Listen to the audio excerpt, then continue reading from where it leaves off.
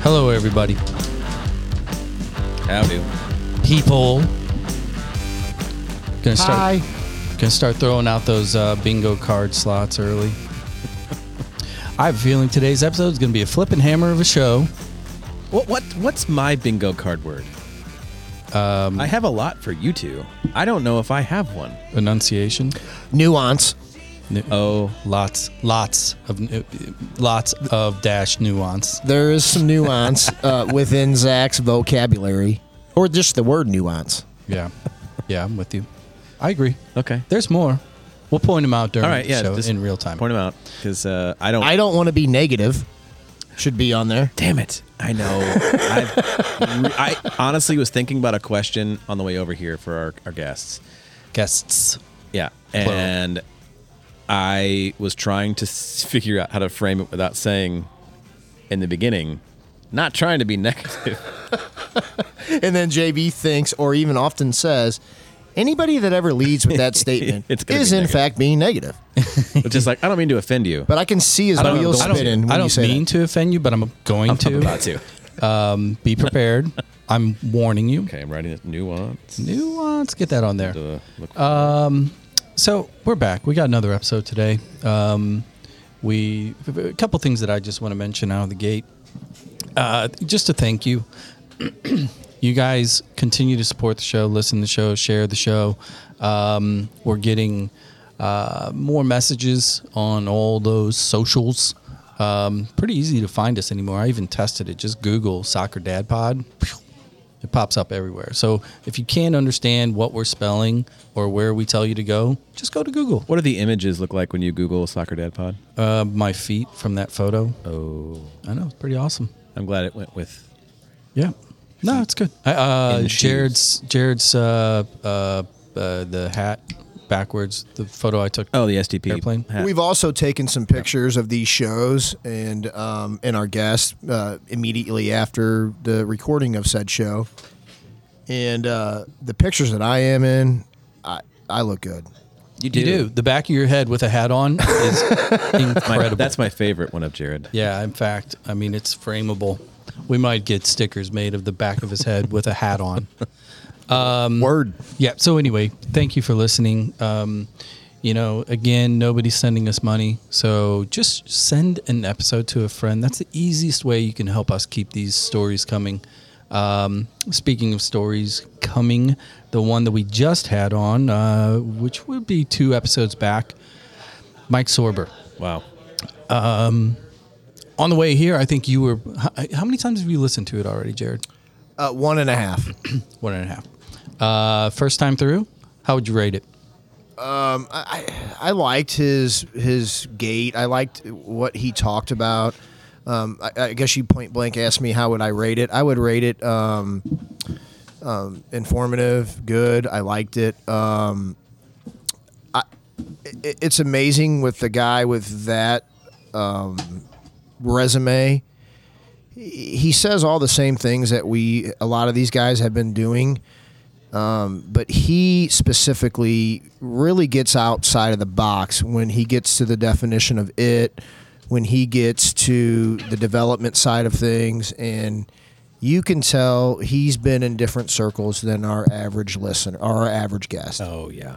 I actually felt intimidated to a degree, and we've had a lot of folks on that have a lot of history and just phenomenal track records and backgrounds and resumes. But when he talked about what it takes to be a player in the MLS or in any pro league at this stage of the game, and he kind of highlighted everything that it takes, that was money. And hearing him kind of question because we would come back at him with a couple things, and he would challenge us.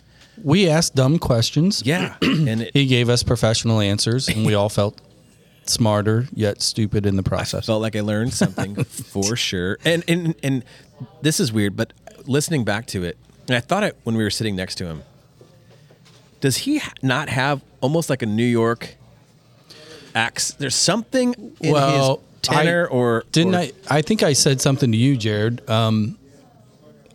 It was almost a eerie replay, cadence, even tone of Pat Noonan. If you go back and listen to the Noonan episode, I agree with that. And I don't know if it's like taught at U.S. Soccer, but they answer in a very straight line.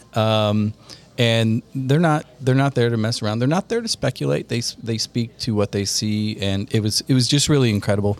And then you add in all of the St. Louis references. His dad at Flow Valley, those pickup games, all the playing up whenever he's a young teenager with all the college.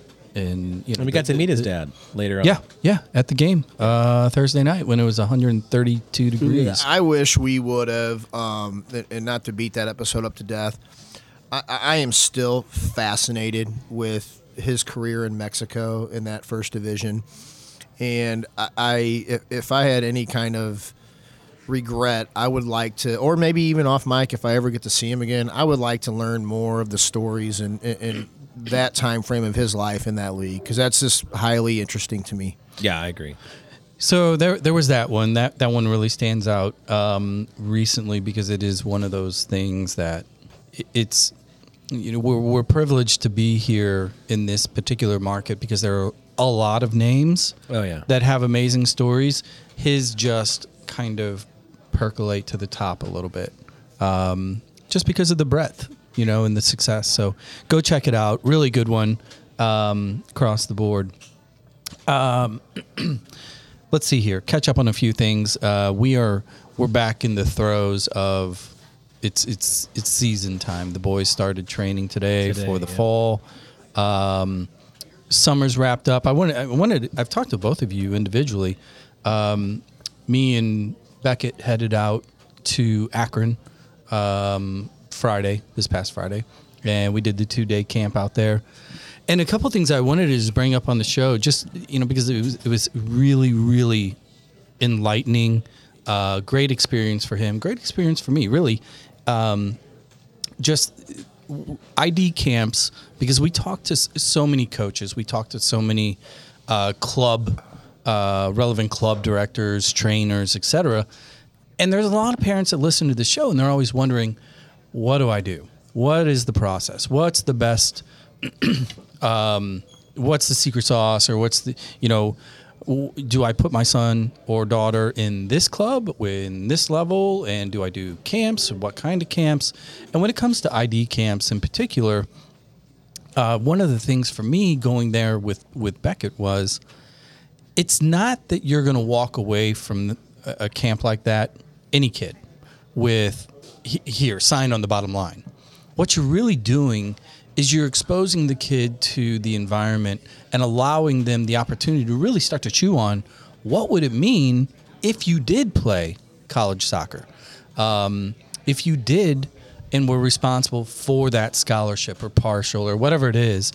And then, we were lucky enough, Jared is a friend.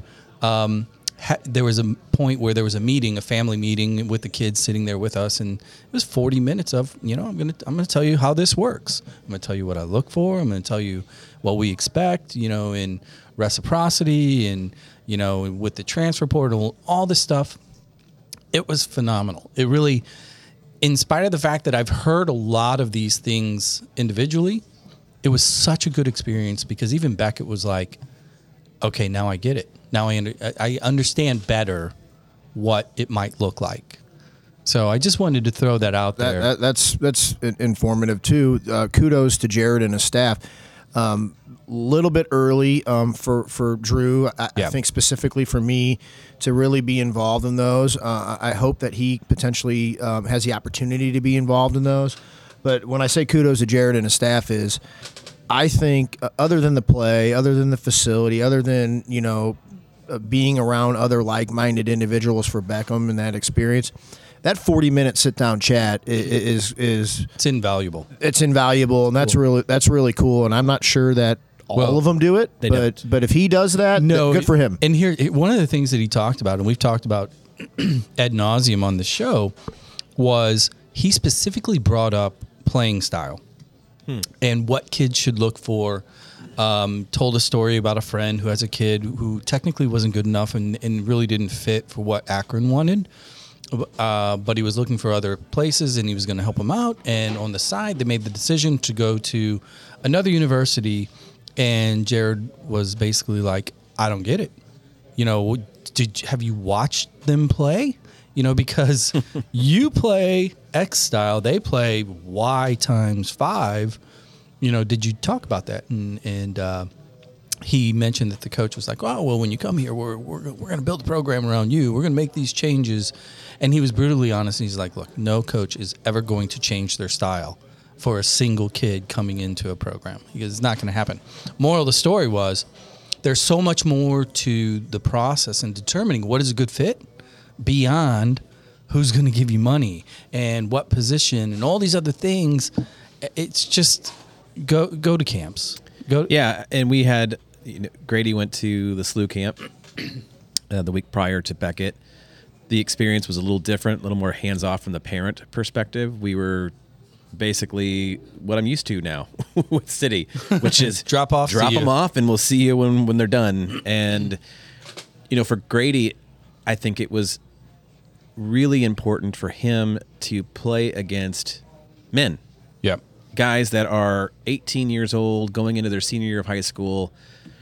Most of these guys are top of their class, for their different clubs. We had representation from Sporting KC, Chicago Fire, DC or Midwest United up in Michigan.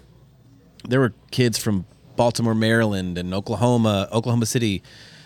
It was a great environment. So we didn't get the parent talk that Jared gave, but it was certainly enlightening for Grady to feel what it's like to compete at a higher level. Not a higher level necessarily, but with kids that were at his level, but bigger and stronger and faster. Yeah, I in summary, what I want to throw out there, and you guys just chime in if you think I'm off base here, but if your kid likes / loves / pretends to love the game, just get them out there. Okay. Get them out to the camps. Take them on the road. Give them the experiences. Through all of that, they'll learn because there's just so many amazing options anyway. You don't need to drive 8 hours like I did. No, but you can go right here in the backyard. The thing to look for, and I'm going to end on this particular topic, is understand, and they usually publicize this, but understand, is it just that school that has their coaches watching you? Or in the case of SLU, IU, Missouri State, other camps, they have multiple coaches from different schools in attendance doing recruiting and scouting. So know how many kids. I think there's a fine line in these things, and it's an age group specific. And both of you guys don't fall into this boat. I don't believe, and I'm hesitant for our situation. I think there's a fine line of paying money and forcing the issue and not getting anything out of it. Yeah, for sure. So, like, for me, I don't know what's going to be the future holds. Because of the format and the league that they play in, they are getting eyes. And I think maybe more so for me is that if and when he gets eyes and people show interest, that's when I think I will tend to send them to those camps. And maybe my approach is just flat out wrong. Well, the one thing you need to remember is, yes, our two sons in particular are going to be freshmen. Grady's going to be a sophomore. Well, what's, drop date in which they can make phone calls? June 15th. Going into junior year. So if you really look at the calendar, a kid coming into a freshman year, that's 2 years of a window before the conversation starts. Now, a lot of things can change. That's when they can talk, right? So it is what it is. I think I'm going to go back to my summary and just say, if your kid loves the game, find ways to just get them out there as much as possible. There's tremendous options everywhere. So this shifts us into thanking the people that support us. That's right, Pinnacle Point time. Pinnacle Point time. And Crescent Plumbing Supply again. I had somebody ask me the other day, they're like, Crescent Plumbing, yeah, I know them. Where have I heard that? And I'm like, you listen to our show. And they were like, that's it. So it's apparently this subliminal messaging is working.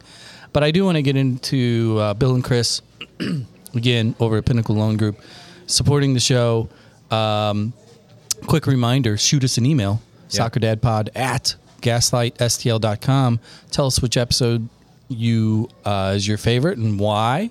And here in the next week or so, we are going to be... By the 10th, we are going to be drawing one of those emails, and you're going to get 4 tickets to the Austin FC game. So in our next episode, I'm going to read a couple, I think. Perfect. Am I in the running if I send an email? No. Okay. Short answer. Can I go first? Pinnacle point of the day. Zach, you're first. First of all, before we get into the point, we're not in a normal place today. No, we're in my pizza heaven. We are at JJ Twiggs in Valley Park, the original.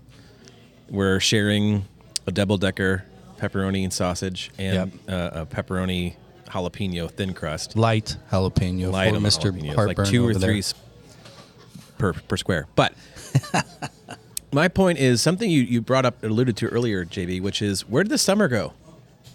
Holy crap. It's August, not even August yet, technically, when we're recording this. And the boys are back in training. My wife, Mandy, is back at school. Life Working is full time. Ansley's going to school in a couple weeks, and it just feels like as we get older, life, I believe, is actually picking up. While your body moves slower, the calendar is moving faster. True. It's kind of like this weird punishment. I'm kind of stepping in what you're smelling there. So that's my point. I would agree with that. My pinnacle point too, which I thought you were going down this road. Double-decker Chicago-style pizza or thin crust pizza? You got to go with the double-decker over here because this is not a Chicago style. Double-decker pizza versus Luminati's or Gino's. Yeah, just imagine. Totally different. What they do here is almost, and I'm speculating after eating probably 75 of them in my life, is thin crust laid down with cheese and a little bit of sauce on it. Then another thin crust laid on that with normal sauce toppings, cheese. And then the edges are just rolled up, so it's really a dipping stick. Yeah, the Chicago style is cornmeal, super cornmeal, all on the bottom, and then the crust itself is like a 1/4 inch thick on the bottom. Yeah, that's why I call it a casserole. Oh, it's so good though. Toppings, I love that too. Thin crust for me. Thin crust for me. That's fine. That's okay. Yeah, that's fine. I don't hate you for it. It's free world. Right. I like free world. I'm not going to order thin crust at JJ Twiggs. Why? Because they have a double decker. What if you like thin crust better? Then you're choosing poorly. Maybe. Okay. All right. No, their thin crust is really good too. Pinnacle point 3 of the day, coming from yours truly, is really a pinnacle point pet peeve after driving 16 hours between Friday and yesterday. I believe that interstate road laws should be completely overhauled so that all of the people that pay your bills, Jared, that you send out there, they should never be allowed in the left lane. Governors should be capped at 60. Keep them on the right.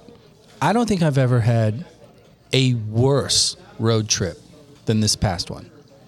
And Ohio in particular. Ohio has this little stretch between Dayton and Columbus and north of Columbus, and it's three lanes wide for a long, long ways. Is it on 71? Yes. That's where the sign is for Hell is Real, for the rivalry between Cincinnati. Well, the reason why Hell is Real on 71 is because all those dumb shits are in the left lane the whole time. And then all of the blue mirror hangers are in the middle lane. And nobody's in the right lane at all. Yeah, so I lived in the right lane. Well, you saw yellow might go bankrupt. Do you see that, Jared? It is. For the 17th time? Yeah, how many times have they changed hands and names? And I'm over it. Yeah, okay. So go bankrupt. That helps me in my business. We need less guys on the road. Pinnacle point pet peeve is I hate driving on the interstate and everybody is subpar drivers. Well, listen. Moving away from the logistics and transportation, I'm excited about today. I'm excited about this discussion that we're about to have. As we're eating double deckers and drinking cold yellow beers. So I'm looking forward to that. It's going to be fun. It's definitely going to be fun. Jared, you are going to have one of these double-deckers, right? Yeah, I think I'll try it. And I may... I'll try one of the thins again. That's good stuff. Oh, you're going to try thin crust pizza in St. Louis? One of theirs. I've had... Come on now. Yeah.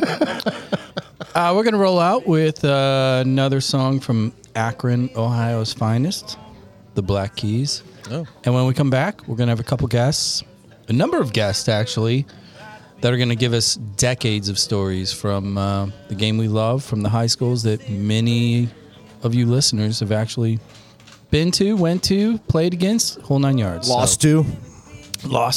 Yeah, that definitely is on the list.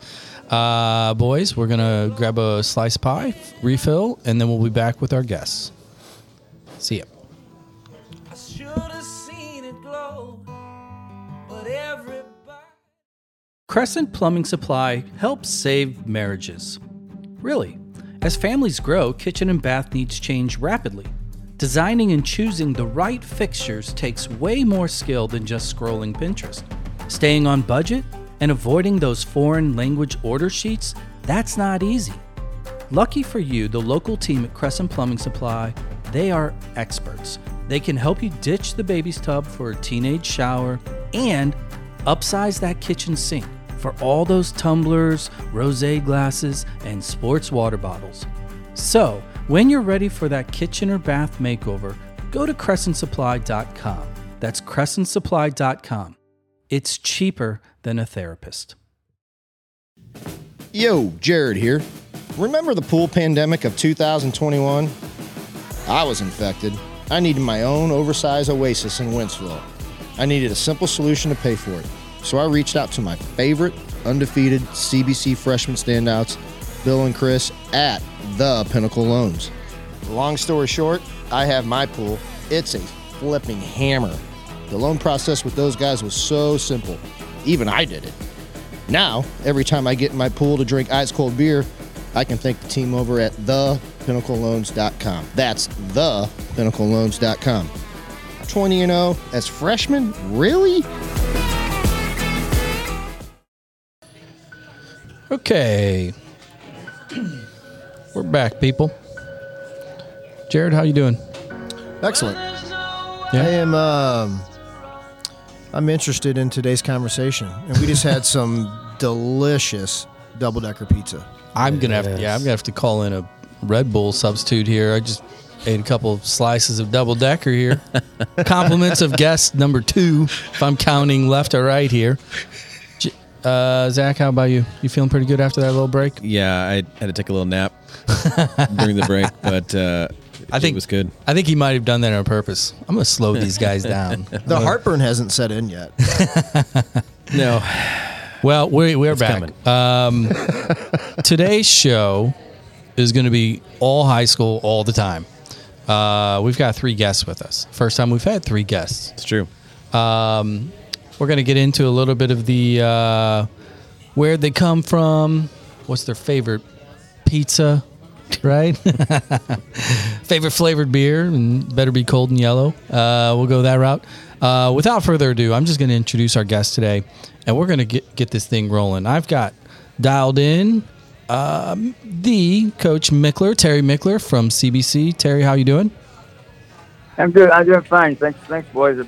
Appreciate you finding a way to have me on. Awesome. Yeah, absolutely. And in the middle, we've got Coach Greg Koeller from St. Dom. St. Dominic High School. It's the most beautiful place you ever seen. According to Jared Bertrand. Where'd you go to school, Jared? Just curious. St. Joe's in Cottleville for grade school. Oh, yeah. And then I went to Missouri State for college. Is there a feeder school in between? Yeah, St. Dominic. Okay. Yeah. Might have heard of it. Yeah. And rounding it out, the oh so gracious host of the day, we have Coach Gauvain, Vader, as he's formerly known to the majority of his players and fearful opponents, from the Chaminade. How are you guys doing today? Everything's good. Well, that's a good start. Yeah, absolutely. Go ahead and get a little closer to the mic, though. We're going to keep this going here. We've been kind of actually this particular episode was really brainchild of Coach Michler after we had him on. That was in the fall or winter. Yeah. Yeah, It's been some time. Quite a while back, and he's continued to listen. And we've been lucky to have a lot of guests on that have talked about a lot of the stories that we all love, from the people that we've all watched to other coaches similar to yourselves that have had similar types of successes. And he had the brainchild like, hey, let's get a little bit of a round table here and keep these stories going. So thank you for joining us. Thanks for having us.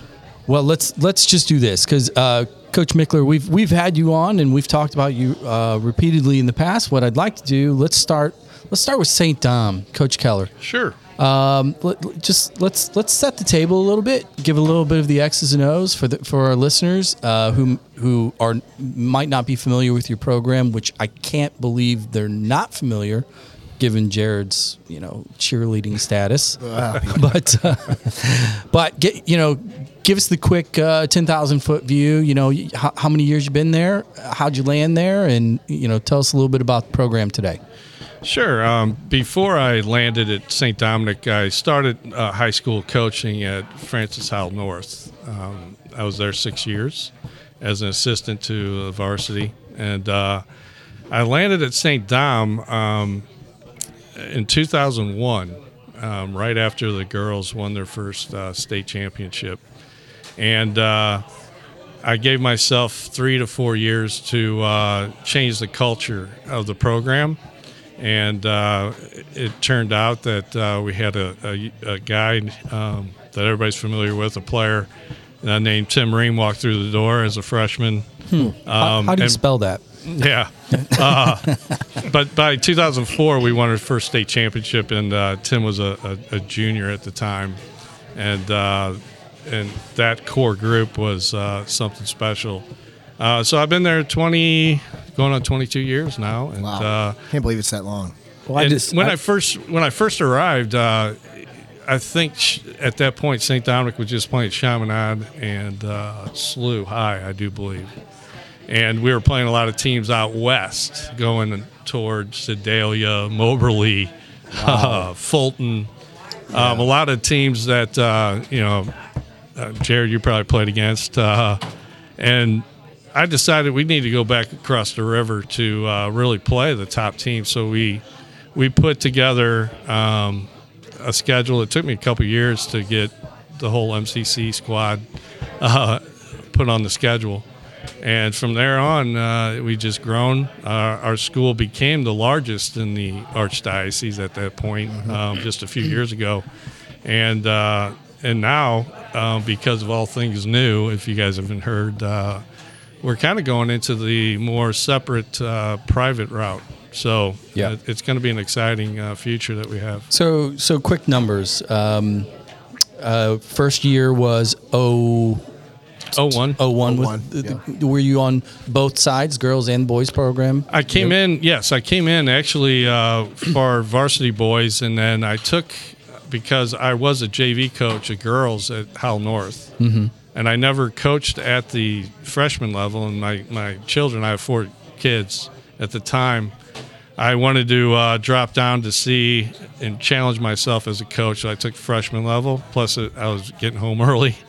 Because those are only hour games. Yeah. And I took that to test myself to see if I would be prepared. And then a couple years later, the girls opened up, I do believe, in 2006, if my memory serves me correct. Who was the men's coach when you took over in 01?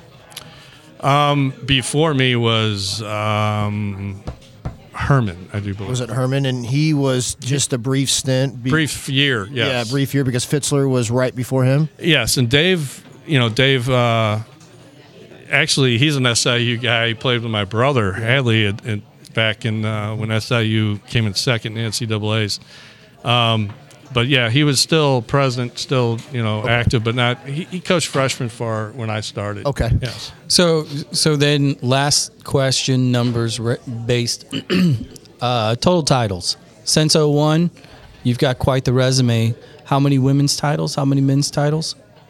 I have 7 girls' titles and 5 boys. And were how many of those were at before they bumped you up into the larger school? Well, we won twice in a row for girls, right? Just the last before last year, we won the first 2 years. We were bumped up into Class 4. Nice. And for boys, we were been to the Final Four twice in 3 years. Okay, great. All right. Well, now we're going to go a little bit to my right. Vader. First off, nickname, clearly. Who gave it to you? And why was it somebody that loved George Lucas? No, it wasn't that. It was, we were over in Scotland with Scott Gallagher at the time. They took a trip over there every year and took a bunch of us over there to play. And I was on that trip. Yep, Kelf was on it. Silly Space Invader game came out and started playing it quite a bit. And guys like Malloy and Bornoff. And Is that the Flair. tabletop one? Oh, yeah. Oh, nice. I love that one. Started playing that quite a bit in our free time over there, and then it stuck. Really? Yeah, that was in '78. Were you clearly you were whooping everybody? I was pretty good. I can't stand playing the game now. Were you you were taking everybody's dimes, right? I was thinking it was about a dime to stick in there over in Scotland, in Dunoon, Scotland, of all places, right? But that's awesome. That's how I kind of got hooked up with Scott Gallagher back then. Dan Gaffney and the Columns and Tommy Howe and Tim Rooney, they were all involved, and he was one of the few South guys we let in. Yeah, it was a good thing they let a South guy in because we won the first national championship in '81. Won the McGuire Cup. There's this thing called common denominator, right? Evidence. Five South and the rest North, but I told them the South rescued you guys because we got our first national championship. Kept it going. So you were a Gallagher guy. We just talked about playing on those teams. You grew up on the South Side. You ended up going to SIUE, correct? Correct. Played at SIU for 4 years, and then Coach Gelker got me a job, unbeknownst to me, until towards the end of the school year. They needed a soccer coach at a small Division III school in Michigan called Alma College. And Coach called me in his office, said, "I got a job for you." And I was like, "Okay, great." He said, "You're going to Michigan. I'm friends with the president at Alma, and they need a soccer coach, and you're the guy." So I went up there for 2 years, 85 and 86, and then helped me and Dale Shilley were Ed Honecke's assistant at SIU in 87, and then I got a call. What a small world. Got a call from Chaminade in March of 88, and they needed a PE teacher and a soccer coach, and I knew the principal at the time was a teacher of mine at St. Mary's. Okay. He got in touch with me and called me in and said, "Sign here, you're our new PE teacher and varsity soccer coach." All right. That was basically my interview. And so you're going to get into the high school years. I want you to also timeline your impressive time at the Jamie Marine Girls Club through the start of that in sequence with your high school career, because that's relevant to today's show. Sure. Yeah, I started at school at Chaminade in the fall of '88 as PE teacher and varsity soccer coach, and got involved with JB, and George Foster and Bill Lobb asked me to help coach the girls program. Okay. George Foster ran the Jefferson Barracks Marine and Barge Service, and that's where the name comes from. And John and Ursula Kittner had asked me to help them guys with the White Star team, and then we kind of came together with JB. And what years are we talking about? 1990, 91. The girls won in 91, under 19, and then we lost in the finals the next year to a team from Texas. The Longhorns beat us. Yeah, the Longhorns. That's a good club. Yeah, it was a great club. That's a great club. I remember playing them. Drop some of the names of these girls that you had on these Jamie Marine teams. That's very important for the story here. Yeah, back in those days, we had Jackie Billett, Amy Friedrich from Rosary, Jackie from Oakville, Amy Spinks from Oakville, Sally Meek from Incarnate Word, Michelle McCarthy, who went on to play at Notre Dame. Yeah, the who's who. Yeah, we had Melissa Kittner, SMU. You know, I mean, we were loaded with great talent, and so we got to the finals twice. And then that '77 team were girls like Sarah Burkett, Emily Stevens, Tori Dolan, Laurie Melching was our goalkeeper, Lindsay Rector, who's coaching now, and coaching youth girls, and we had some great teams. Well, those girls, Tracy Gross, who unfortunately passed away, we had some great players, and You absolutely did. it's pretty easy to coach good players, man. And you're still coaching girls, yeah, right? Yeah, I'm coaching over at Summit, and then the Lori Kolupny years came, Yep. and Becky Sauerbrunn years Yep. came, and I think our listeners know who those girls are. yeah, I hope so. I was fortunate enough to be involved with Lori, on the teams that I coached, and I helped Tim Bull and Jen Bull. Mm-hmm. They coached Becky's team pretty much all the way up the ladder, and I helped those guys out when I could, and so I was really fortunate to be around some great female players as well as male players. So then over that same time frame, back to Chaminade, it sounds as if my math's right, you're approaching roughly 33, 34 years. This will be 36. I'm trying to 36 to catch up with Coach Michler, man, but I don't know. I don't know if I'm going to get to that 50-plus plateau, brother. I mean, it's we start Monday, a week from today. Is when we start practice on the 7th, so it's right around the corner. So 36 years, we'll get to this in a little bit, but the pedigree of players, the names of the players that have worn your jersey is phenomenal. State titles, let's again just kind of frame a reference. How many? We've won 3. We've lost a few. We've lost, unfortunately, a couple more than we won. Yeah. But yeah, we've had some unbelievable players come through the program back early 90s, and when Tom Holmes coached his Bush team, there were 5 or 6 guys that came from that team to Chaminade, and that kind of got the ball rolling. Yeah. Tommy Holmes himself, his son Tommy, Timmy Sartori, Mike Sabo, Timmy Sartori, who's my assistant now and had the guidance department at Chaminade. Yep. Matt Capon, Michelson, the Zobrist boys. So we kind of started rolling, and then all of a sudden, Thibodeau, Hilson, Brad Davis walked through the doors, and that we didn't win those years. We got to the final a couple times and got beat by a pretty good Rockers team, but then Hoff, Calico, Robesons came through the doors. Madison, Hensey, Mo Benny. The late 90s, early 2000s. Yeah, and Michler might have an argument here, Coach Michler. But the proverbial who's who of a lot of successful players in that time frame for sure. Yeah, we really fortunate to have those guys come through and do the things they did out at school, and they got the ball rolling for us, and we're still pretty competitive. So, Coach Michler, we're going to shift it to you. Kind of the same thing. The majority of our listeners are familiar with your program, and have probably caught the episode earlier. But just kind of like as a refresher, Vader just alluded to your tenure. Just remind people, when you landed at CBC, how many years you're approaching, and talk a little bit about your trophy case, if you don't mind. Well, first I want to talk about the two guys you got sitting with you in the meeting there, and how both of them improved their respective programs night and day. I mean, they were both competitive programs, but they weren't on the verge of winning. And when Greg and Vader took over, they upped the ante. All those names you just read off, I'm breaking out in a cold sweat. I'm having a nightmare.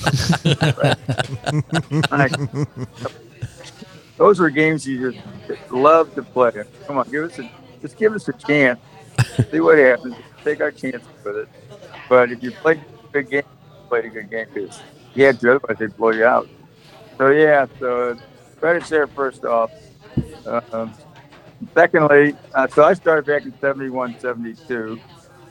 And, I had three strikes before I got the job. One strike was the military draft of 1969. I got a draft number. 2 was I just signed with Kansas City to play pro soccer.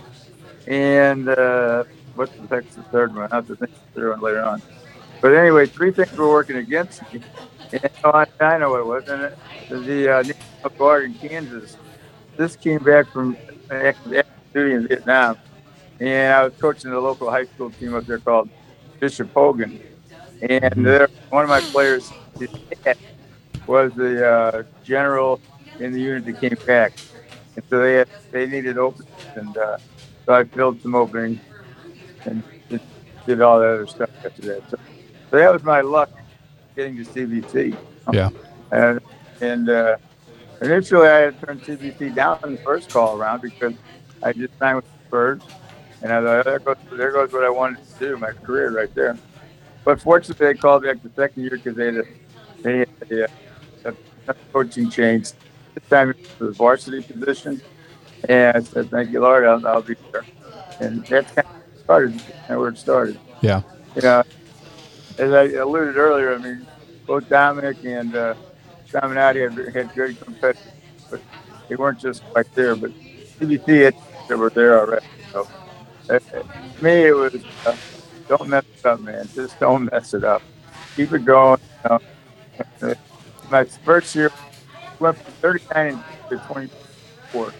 I thought, oh boy, Yeah. they're going to shoot fast. So the next year I did myself and went to 12 and 4.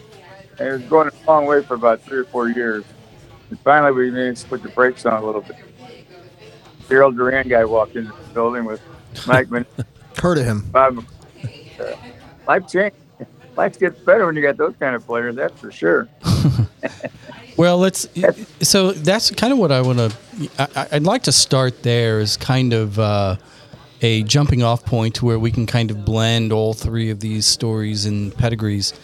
And maybe Coach Koeller, you first. My question is this: because you to a degree of the three, you're a little bit more of quote the outsider, just because of the logistics of the school, the history of the school. It was a newer program compared to clearly CBC and Chaminade to follow. As you're running that you get into the program, you're looking at it. What kind of competitive advantage do you think you have as a high school coach just because you're in St. Louis? Do you think that's real? Does it exist? And why do you think it is so? Well, St. Dominic, when I arrived, wasn't a new program by any stretch of imagination. I think the program began in 1965. Sure. And so, I mean, it had its roots going way back when it was mostly a rural school.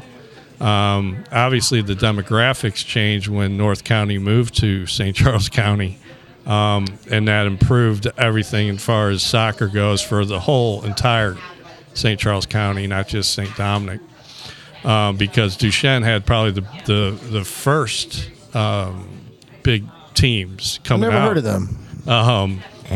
But it just took a while for that to take hold, and so for me it was the competitiveness came from when we had those players that were playing from a young age all the way through.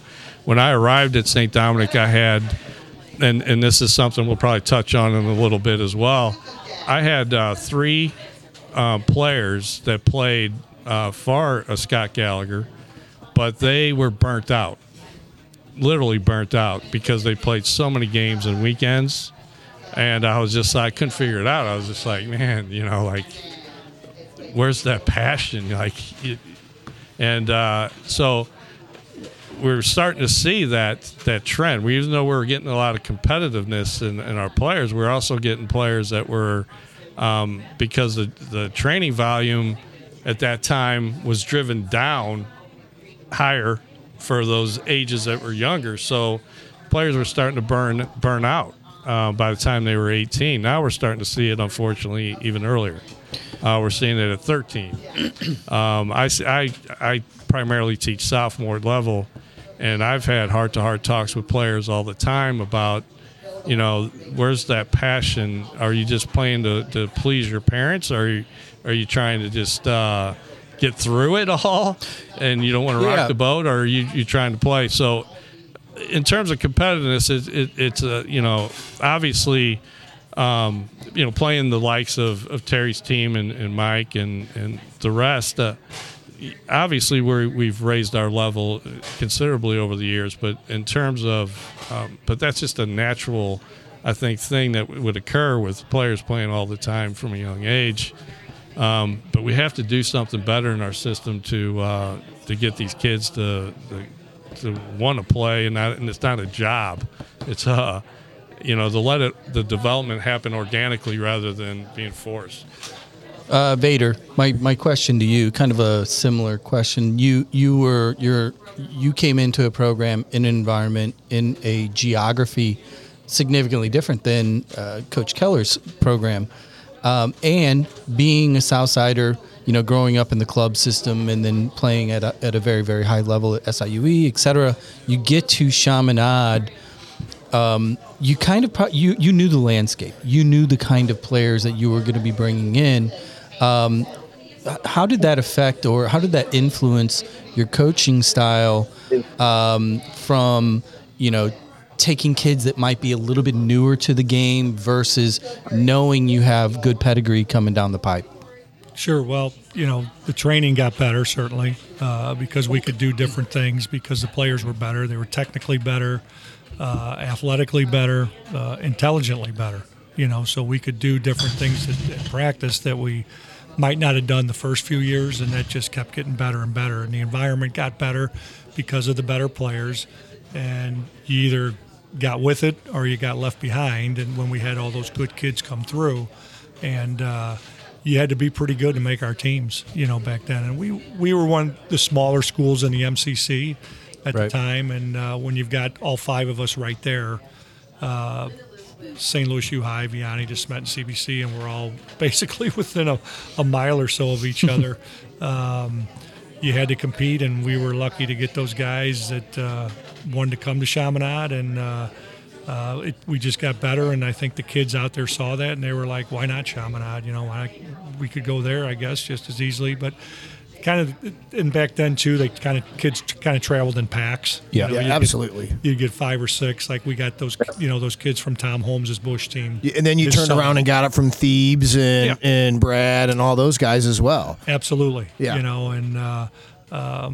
And they came, and some of them knew me from when I coached Gallagher. My first Scott Gallagher team were Billy Baumhoff and Harry Weiss were the two big guys, and Billy was a spectacular player at CBC in South Carolina, and Harry had a pretty good career too at Indiana and DeSmet, and I've just been really lucky to be around good players, and with good players, the training is going to be better, you can, it just is, because naturally, why wouldn't it be? That raised the bar for all those other kids too to get better, because they wanted to be on the field. Yeah, happy players on the field, and they don't want to be sitting up there next to me. Yeah, they want to be in the first 11 and have an opportunity to play a lot of minutes, and so everything got better because of the better players. Simple as that. Go ahead, Zach. I just have a question on the impact of the CYC on the on the MCC, which we've used that term a couple times. Some people might not know what the MCC is. It's the Metro Catholic Conference. Right. So CYC. That would have been us. That's why he asked you that way. No, I knew what it was. I knew what it was because we were talking about it earlier. I didn't. I'm a public school rat. So am I.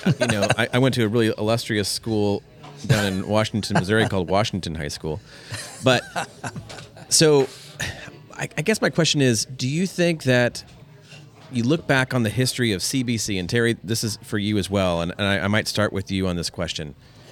The impact that the CYC program had on the Catholic high schools in specifics, but in general soccer in St. Louis. And it goes out to Duchesne, goes out to St. Dominic. I mean, it goes way beyond just the walls of the St. Louis city at the time. And so, Terry, if you could kind of walk us through a little bit of that history, and then I want to kick it over, because, Greg, you talked about when North County moved to St. Charles County.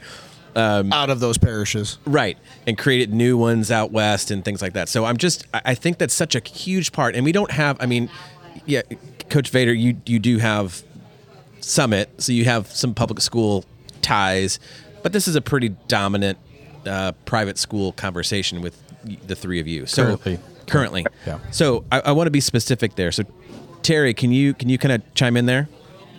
Oh, absolutely. And I think Greg said it well when Tim Reen came his way, and Vader listed his litany of guys, and I listed, my Gerald Duran and other guys that came through.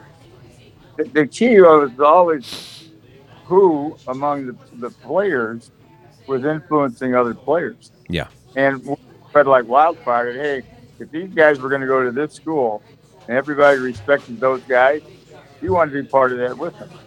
You didn't want to be looking across the field playing against them. You didn't have to. So that was a big, big, big part of it. And I know on one of my teams, 2014, I think it was, we won the championship. And we had a boatload of really, really quality, talented players.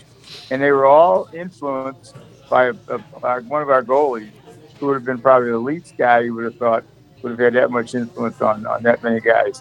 But sure enough, I mean, in their social realms, they really connected tight. And when he made the call where he was going, they all fell in line. They all fell in line. It's amazing. Now the second thing too that goes along with Greg's St. Charles stuff and Vader's Chaminade stuff is the culture. It's always culture.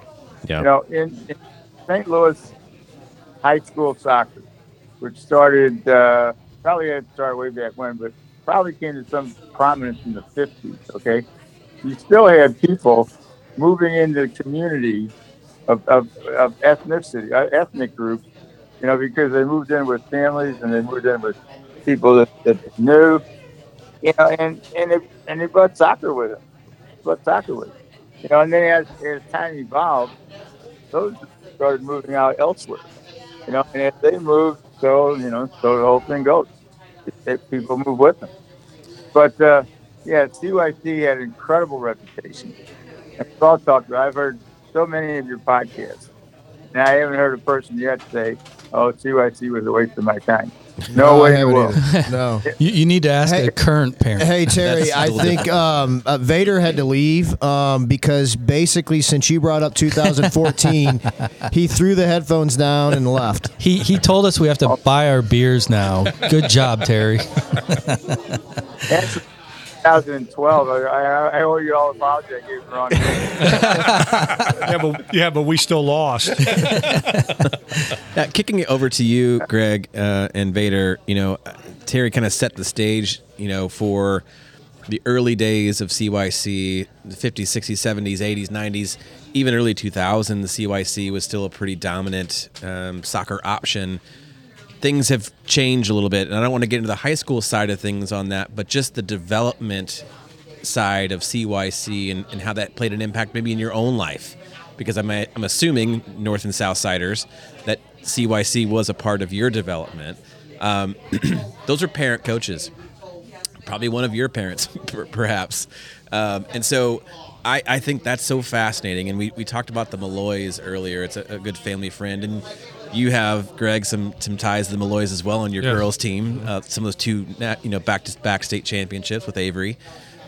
So just talk a little bit more, pick up where Terry left off on that, because I think it's such I'm tying that all back with the foundation of where St. Louis soccer kind of comes from, and I think the CYC piece is huge. Yeah, and Terry touched on it a little bit. The CYC relied on the parish life, the community life. Right. And so you had inherent facilities that were available for all the sports. And it costs relatively nil to participate. And so it had a vast impact on – it grew from the city out into the county. I grew up in Florissant. I'm an Aquinas guy that used to beat up on St. Mary's. And anyway, the CYC had its effect because I think the rivalries that existed from parish life into high school was inherent. Yeah. We didn't have to build it. You didn't have to ask for it. You didn't have to go search for it. It was there. And so your neighborhood kids that you grew up with were going to the same high schools, and that just made it even more a community effect. But there's no doubt that the CYC played an integral part in the sport of soccer. I mean, and, we even talk about if somebody would have had the vision back then, it would have been incredible. I think neighborhoods would have been saved. People wouldn't have had the mass flight out of the county or city, because if they could have built such a great league and great development system that I think it probably was talked about, but maybe somebody didn't have that vision higher up in the archdiocese. And we talked about it all the time that in one of the reasons that we're starting this high school champions league is to bring some of that back, to bring that fervor, invigorate the high school game even more than what it has been in the past. So let me ask. I'm going to go to you, Vader, on this one, because you have a personal connection, obviously, to Gallagher, having played there. And this is really, I'm going to take us kind of to the next phase beyond CYC, because for the most part, CYC, it exists today, but it hasn't really been relevant since early 90s or before, way before that even. Probably late 80s, it would be the ballpark there. So when clubs in the 80s in particular, because Scott Gallagher is 1975, 6? Scott Gallagher was Ruiz, and then Ruiz ceased operations, and then Jim Scott and Jim Gallagher Right. said, let's start a program, and they threw the money into league fees, whatever. Yeah, so you have Gallagher kicking off. 79, 78, 79. Yeah, that sounds about right. Yeah. Norco, another one. Voyager. All these clubs are starting to percolate. And in the 80s, there's a transition that is occurring between the parishes and CYC clubs and CYC rec play into club. When you saw that coming, having been directly involved, being part of it, being a coach, being really in tune with the soccer community, did you have any idea that it was going to pick up the pace that it did, that it picked up the momentum, the volume of A clubs, B tournaments, etc.? Were you surprised by it, sitting in the position that you were, a young head coach at a local prominent high school? Were you watching it move at a pace that surprised you, or did you think it was inevitable? It was inevitable. The clubs back in the day, I hate to be that guy, but, everybody had a team at an age group. There was one team, so you had to be pretty good to make those teams. And if you didn't make Bush or Scott Gallagher or Leby or whoever it might be, you tried out for another team. Absolutely. But then I saw it becoming a business probably in mid to late 90s. Okay. Because places all over the rest of the country, we were just coaching because we love to coach, and we still do, no doubt about it. But people were starting to get paid to coach clubs out of St. Louis, out of Missouri, back in the day. How much of our late 80s and early 90s, through the 90s for that matter, national success on both girls and boys clubs directly out of this market was a way for that snowball to build on the club game? For me, when we're coming home and Gallagher and Bush on both boys and girls, Jamie Marine, they're getting stars on their jerseys and they're competing nationally in Snickers type cup, McGuire Cups, which I know we competed in McGuire Cups way back in the day as well.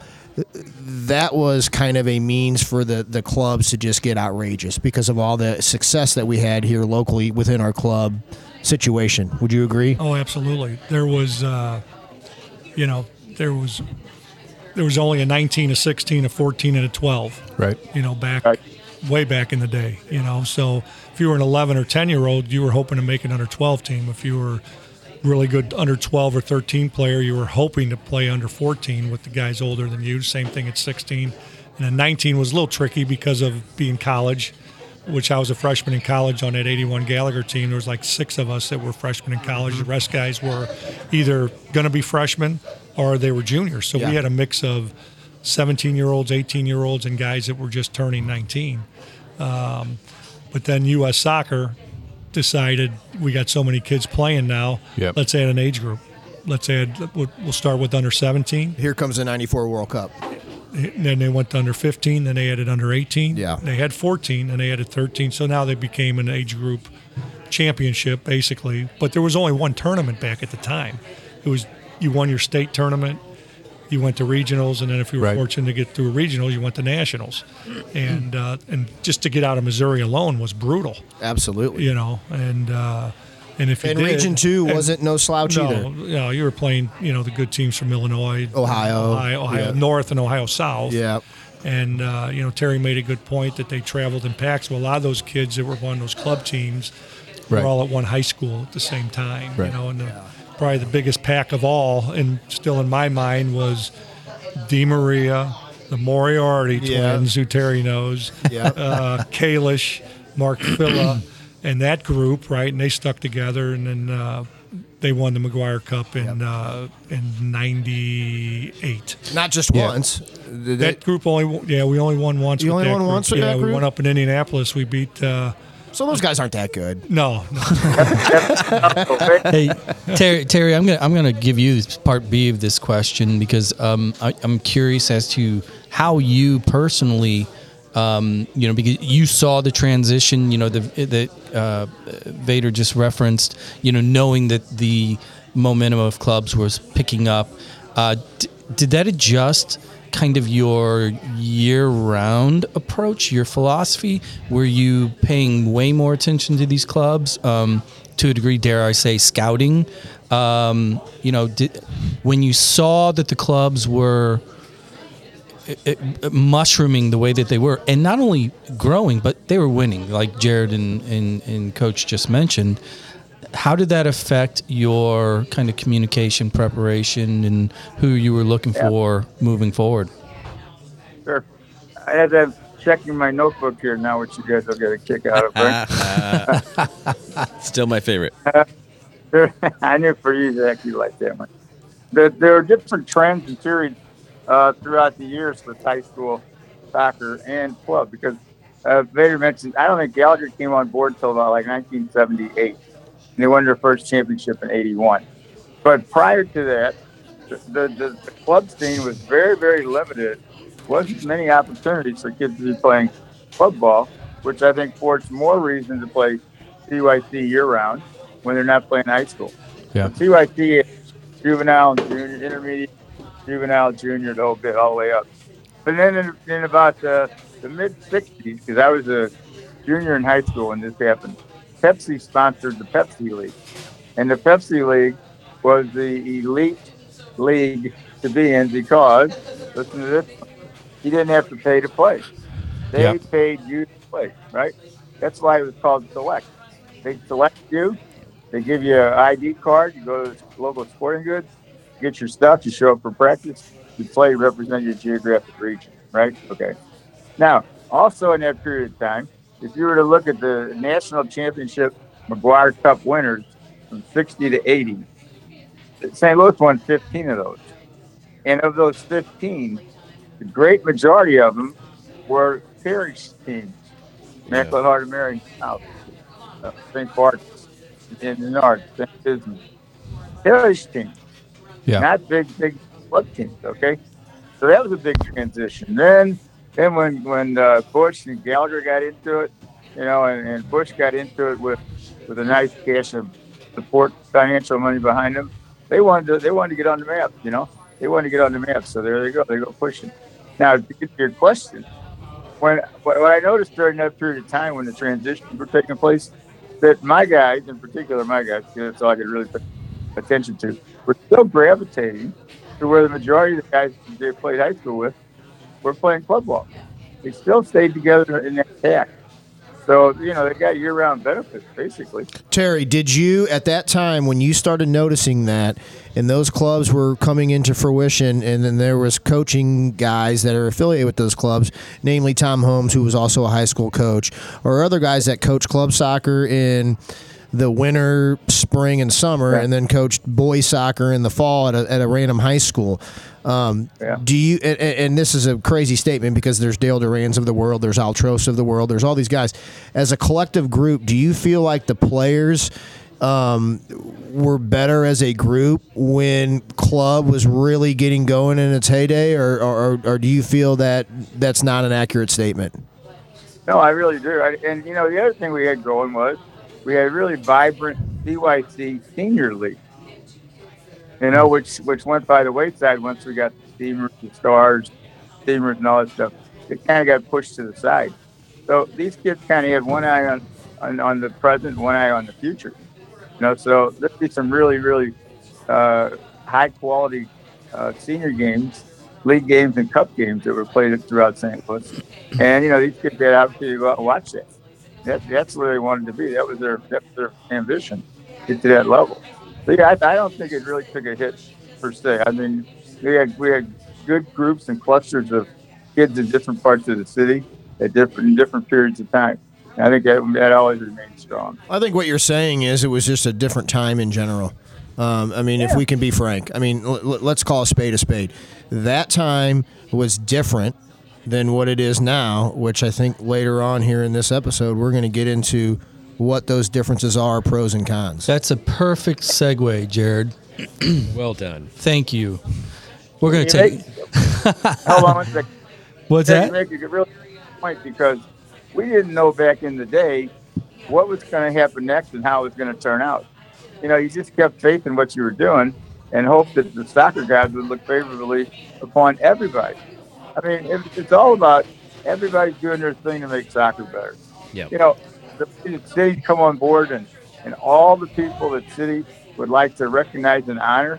I stood back one day recently and I go, look at the layers of contributing people in St. Louis that have contributed to St. Louis soccer's success. Look at the layers of top layer, next layer, layer after layer after layer. To the kid that played, kickballs as a kindergartner somewhere, in his career. Yeah. Layers and layers of players that contribute. Well, here's what we're going to do, Terry. Everybody, I'm going to roll us out to a quick break. We are going to get a quick refill. When we come back, we're going to talk a little bit about the current landscape. Academy, high school, Champions League, et cetera, et cetera, et cetera. It's going to be fun. So come back. We will we'll get this thing going in just a second. See ya.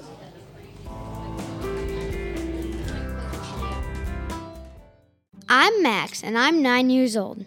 When I'm not playing soccer, jumping on a trampoline, or playing Xbox, with permission, of course, I listen to the Baked In podcast with Josh Allen. Josh talks to some of the most incredible business leaders in St. Louis. From Maxine Clark of Build-A-Bear to Gerard Kraft, the chief flavor officer for my favorite team, St. Louis City SC. There's something for everyone. If you are interested in the secret sauce of success, check out the Baked In podcast. Now, back to those old guys. Okay, we're back. Zach, how you doing, man? I'm good, man. You totally have pizza coma, don't you? No, I'm just excited to be here. I mean, hearing the stories from these legendary coaches about their own past, not just what they're done as a coach, but their own playing days and their path is cool. And I know we're going to get into what that looks like now. So, yeah. Did you feel like you got a little bit of, I had to skateboard uphill, barefooted, both ways, though? Yeah. I'm just playing. Yeah. With two left-footed shoes, no cleats. Terry's got something to say on that one. Go ahead, Terry. What were you going to say? We do remember taking our soccer shoes to the shoemaker so he could pound the nails out of the inside of them. Wow. Yeah. Oh, yeah. I can't say that. So, No.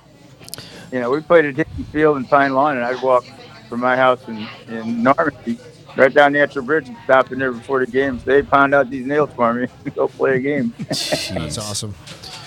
Well, we are back with Coach Terry Michler from the CBC, Coach Greg Koeller from St. Dom. Right, Jared? It's called St. Dominic, and it's in O'Fallon, Missouri. Let's say it with a little bit more relevance. Revenants. No, relevance. I'm going relevance. Oh, okay. Sure. That would be bingo card worthy. Coach Gauvain from Chaminade rounds us out here. I got to say something really quickly. My mind is blown. When you said how you got your nickname, I just realized. Two different people.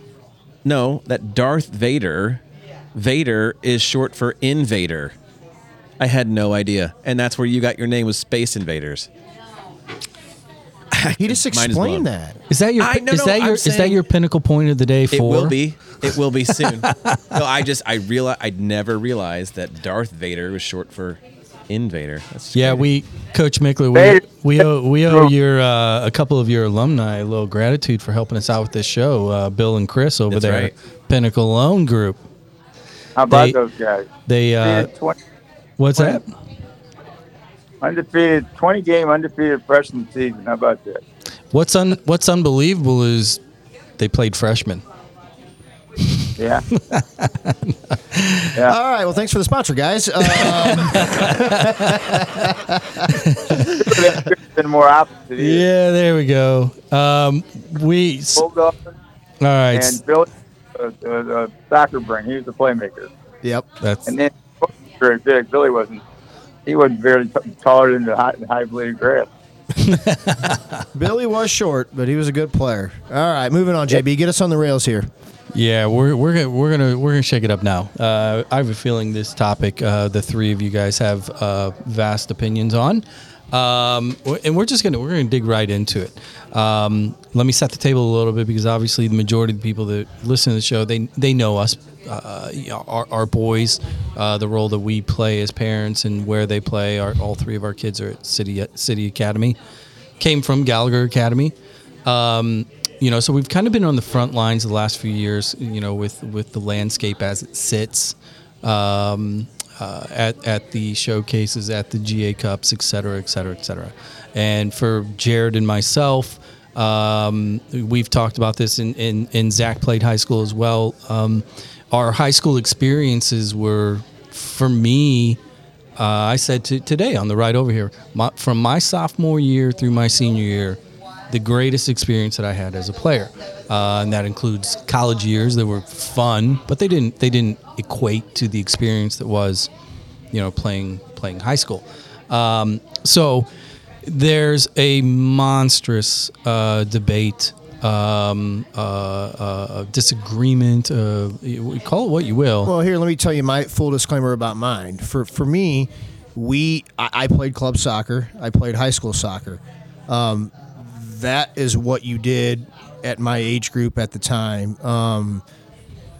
I played for a very good club, and we had a lot of success on the club side. And then the club soccer just shut down for the fall here in St. Louis. I, too, had an excellent time. For me, high school, and with our buddies that also played club, high school was almost like that time off because that was our only time off. But it really wasn't off. We still trained every day. We still practiced. But it was almost a vacation a little bit, at least in my neighborhood. It wasn't the same as probably what the Moriartys were doing at CBC or you were at Gene Baker. And there's not a shot on St. Dominic or the program at that time. We just had more fun. Yeah. So that was my experience. So I had the blast during high school. Go ahead. Well, here's what I want to do. I want to go straight. I want to go to the finish line first. I'm going to start with you, Vader. Just a quick opinion of the state of academies, MLS Next academies in particular.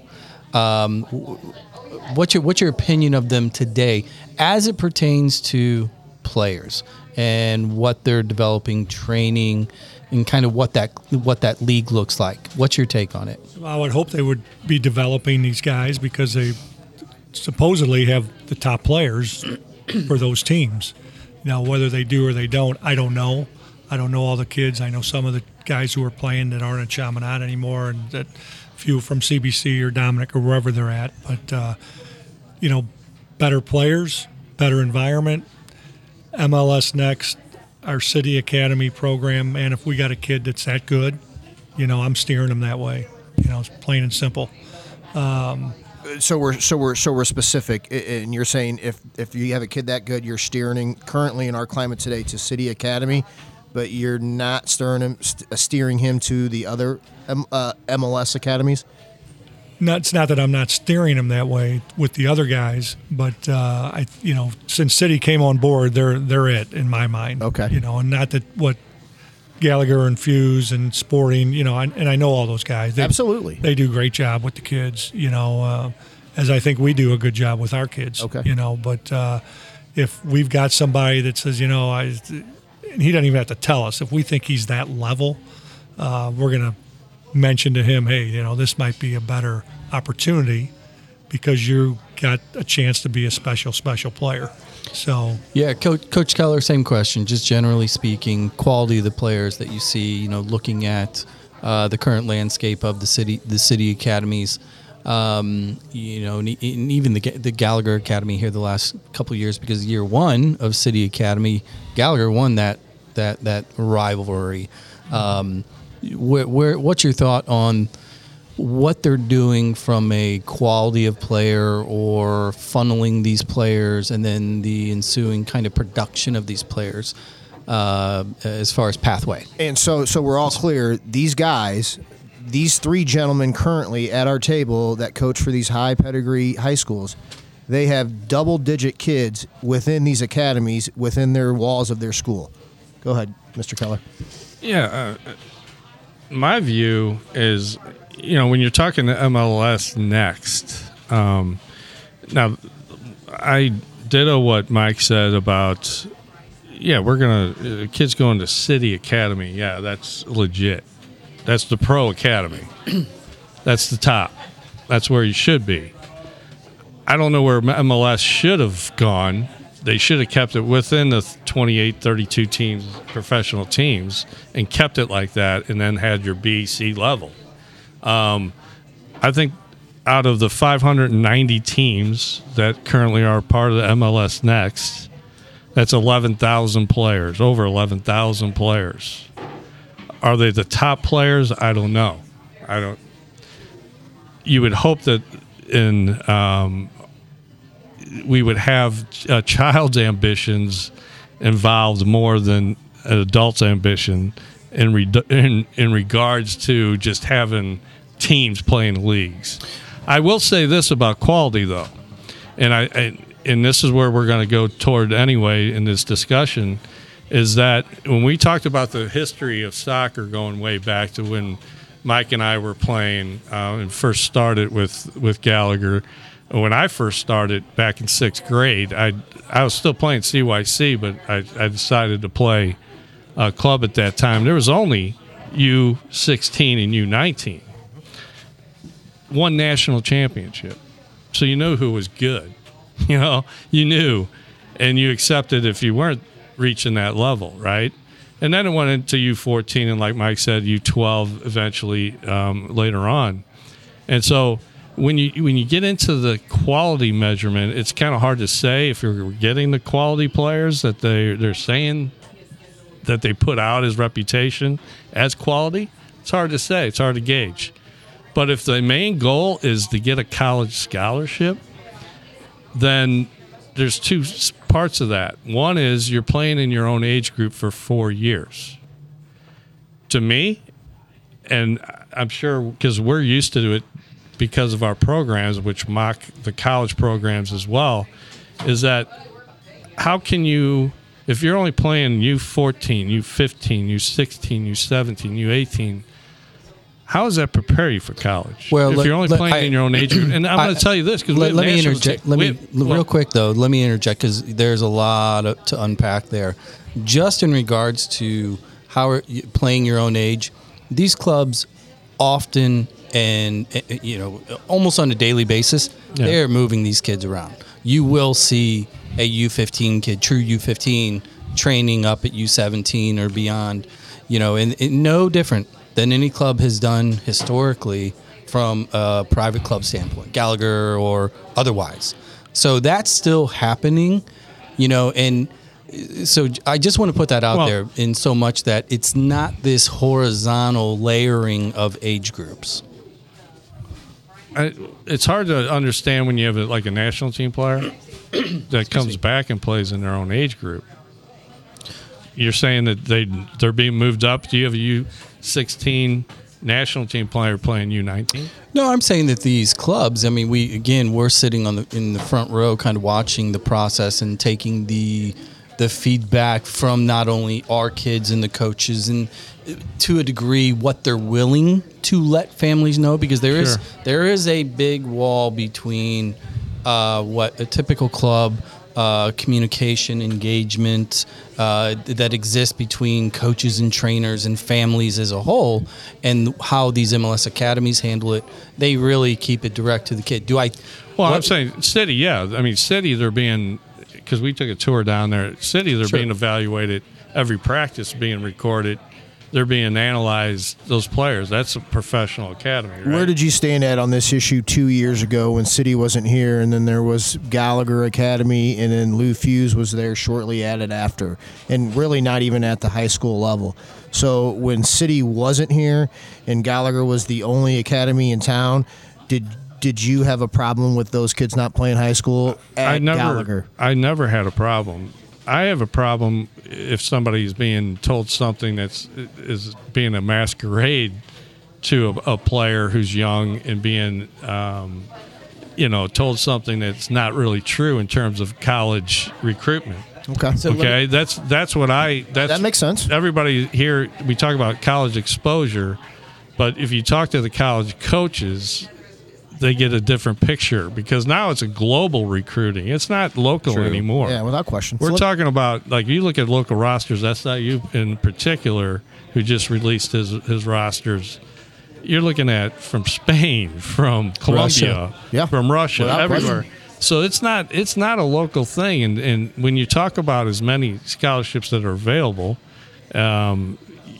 kids have got to be at the top of the line. Since we're talking let me ask this real quick. Yeah, so I want to set the table here for all three coaches and us, because I think this is one that we've gotten into a couple times. What are the metrics when you say, Coach Koeller, the output, right? So if we're talking about metrics of a good player, you said, I'm not sure if they get the top players anymore. Mm-hmm. What would be a metric to prove that is a top player? Is it a D1 scholarship? Is it a USL 2 contract? I will say this: if the main goal is just for a college scholarship, then we're shooting way below what it should be, and I think we're not developing in the manner that we hope to have. That's why I wanted to ask this question. That we're hoping, yes. It's a system-wide problem. I'm not just talking about it's a system-wide problem. This is what I wanted to get to, because I have, and I'm going to use my bingo card word, and that bingo card word is nuance.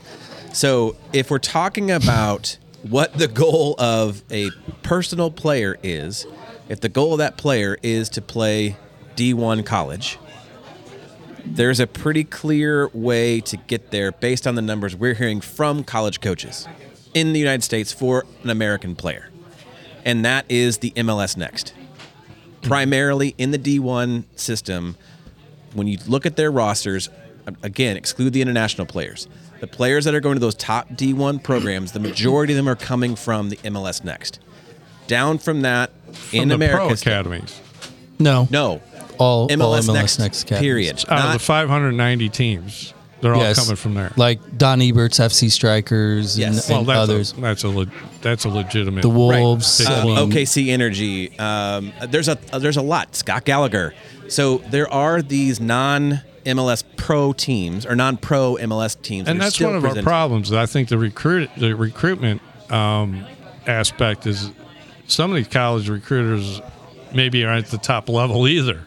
That's something we haven't talked about either. Another topic, but I have to say, in terms of I have three players that opted to go MLS Next just within the last couple months. And I think they're doing it more out of a pride factor than actually being quality. Well, because they wouldn't even play for me. Yeah, let me address that, because we have this conversation. I can't speak on their behalf. I have this conversation with my son, making sure that his emotional interest, his love affair with the game is still in existence, that it's there. Sure. And when it comes to the level of the competition that he's experiencing and how he mentally handles it, these kids are different today. We all played at this table, right? We all played, and we also played in a time frame in which these academies didn't exist. So we're kind of looking at this debate through a rose-colored glass, in so much that we all loved our experiences in high school, and obviously, as you guys as coaches, it's been your bread and butter. It's been your passion, right? This is a new phenomenon, And our kids that have been born close to whenever academies came into existence, they don't know any different. Like, that is their goal. So at some point, can we maybe give the kids a little bit more credit than we're giving the conversation, in so much that maybe it's just really what they want. Maybe it's like that is their goal, because they don't understand, or there's not metrics that they're used to like we were. Vader sees kind of. Yeah, I mean, I agree with all that, but I still believe, and Cal's can attest, and certainly Terry can too, that college, if that's the goal, because most of these kids aren't going to play MLS. Correct. Plain and simple. Without question. So what is their next step? Hopefully it's collegiately, that they get an education. Yeah. And they can still continue to play. And if they continue to grow their game, there's too many eyes out there, man. So if they continue to grow, and all of a sudden as a freshman in college he's okay, and then sophomore and junior year, now the pros are coming to look at him, because he's progressed that much. We still at the high schools, Kevin Stoll down a SLU every year, Yags, Todd, before that coach, Yegley, Bruce Arena back in the day, Mark Burson at South Carolina back. Maroney at Connecticut. Yeah, they still all call us. Yeah. Who we missing? We know these guys. We know that some of these guys on this club team and this, you got anybody? I hear this kid at CBC and St. Dominic's really good. Do we need to come see him play? Let me take what you said there real quick, and let me shift it to Coach Michler. You put it was a little aha moment. Who are we missing? Yep. Whereas Coach Michler, let me put this to you. In your early years, going through the 70s, 80s, and beyond, when you were pumping out the players that were landing D1 on the regular, that question wasn't, when they were talking to you, they weren't saying, who are we missing? They were saying, who do we need? Who's a fit? So this whole concept of, who the coaches, these D1 coaches going to high schools, what's your take on that relationship today, knowing that the kids that they, quote, need probably are coming from MLS Next, and now it's, who's the one that can maybe fill a gap, or should we take a look at? How are you handling that right now? Well, you bring up a great point. A lot of really good points here. Number one, back in the day, I could have coaches come in to my office at CBC. I could have a cluster of plastic of players in the area, not CBC players. And I give the guy a couple of darts, and I go, go ahead and throw. Wherever it lands, you got players, take them. And that's how it was at times back in the day. Back in Vader's era, when he was playing at St. Mary's, we had talent like that all across the board. And maybe somebody saw more of it than others. So maybe they come to me because I've seen more of those kids. That's what it would be. I mean, as many CBT kids as I've been able to send off to college, I've sent at least that many other kids from other schools for the same reason. They were good enough, So, yeah, that's definitely changed. Senior year now for most of these kids, it may be their last competitive game. And I got quite a bit to say. I'll try and get it all in quickly, but that's one of my regrets right now with the academy. And Greg said it well. He put up the numbers of the number of teams and the number of players. At the end of that sequence, when it's all said and done, and the academy says, thanks so much, we really liked everything you put into it. We're moving on to other guys, and we're not going with you. That's what I mean, he just gave up his high school experience. Yeah. Gallagher, back in the day when academies were just coming, Gallagher coaches, administrators would tell players that were under 10 and 12 years old. Yeah. Under 10, under 12. You'll not high school soccer. You're in the We're losing. Terry, we're losing a little bit. Let me let your phone catch up there for a second, and we'll come back to you. Okay. Let me just kind of put it to the two of you here on the mic real quick. Do you think part of the problem with this debate is really just kind of we're comparing generations, really. The current generation, which is the subject at hand. Previous generations, those academies didn't exist. And then you compound within our metro area the successes that we've had, not only clearly at the club level that we just talked about, these national titles, et cetera, that far outpace virtually anywhere in the country. We are a mecca. We know that. We acknowledge that. But the high schools, too, when you have CBC winning 10 state titles, you have Vianney going on the runs they went on, the titles that you've accumulated, the titles that Granite City and Collinsville accumulated on the east side of the river. You have this environment in which everybody was winning, which by default made all these programs look really, really good, right? Sure. And now these kids have choices. For example, you started off the conversation, Tim Ream, kind of like, you jokingly alluded to the fact that he made your career right out of the gate. Tim Ream would have never have been on a high school field if these academies existed at that time. I'm going to bet the 99 out of the $100 in my pocket, right? Josh Sargent, fast forward, he didn't touch a high school field. Or the players that Terry and Vader have mentioned, Brad, Dan, these guys, Dale Duran, Jeff DiMaria. So it's an era thing, as far as what's going on then and what's going on now. So what I think helped you guys as high school coaches were, it seems to me, and correct me if I'm wrong, you're upset that you're not getting these players now. No, I don't think so. I don't think that's what they're saying. And I'm going to jump in because I don't think that's it. It's more that what Greg, you said was that the DiMarias, the Brad Davises, those were clearly the top players at that time frame. Now it's not. I don't want to use the term watered down. It's harder to determine who the Brad Davis is because you have now 3 MLS Next academies in the city plus the high schools. They disappear earlier in the process. Well, that and it's a system-wide problem, and it filters through everything. The system in itself, and this is we can talk about society. In high school, we have 4 state champions now, when it used to be 1. Right. Yeah. It used to be 1 McGuire Cup, Yeah. Now there's 7 national championships now. So we've created in our society a false sense of being good. Yeah. It's not it's not a jab toward anybody. It's just that in society we've created this everybody needs a trophy, everybody needs to be an academy player. So where did we stop from 590 teams? Where are we going to go? We're going to go to 1,000? Right. I mean, where are we going to go for this? So it's a system-wide problem. Are there more numbers, more kids playing than there were? Well, there's a paradox. There's more players playing now than before. Okay. But at the same time, we're losing players, like I said earlier, at a younger age that decide to quit. And Terry just alluded that at 18 now, players might be released from an academy. And what do you have to stand for that? What do you have for that?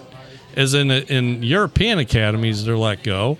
And now... Well, they come here and play college. Yeah. They're swooped down. Yeah, let me introduce you to Syracuse. They found the fountain, right? They found the fountain hey, I can still play.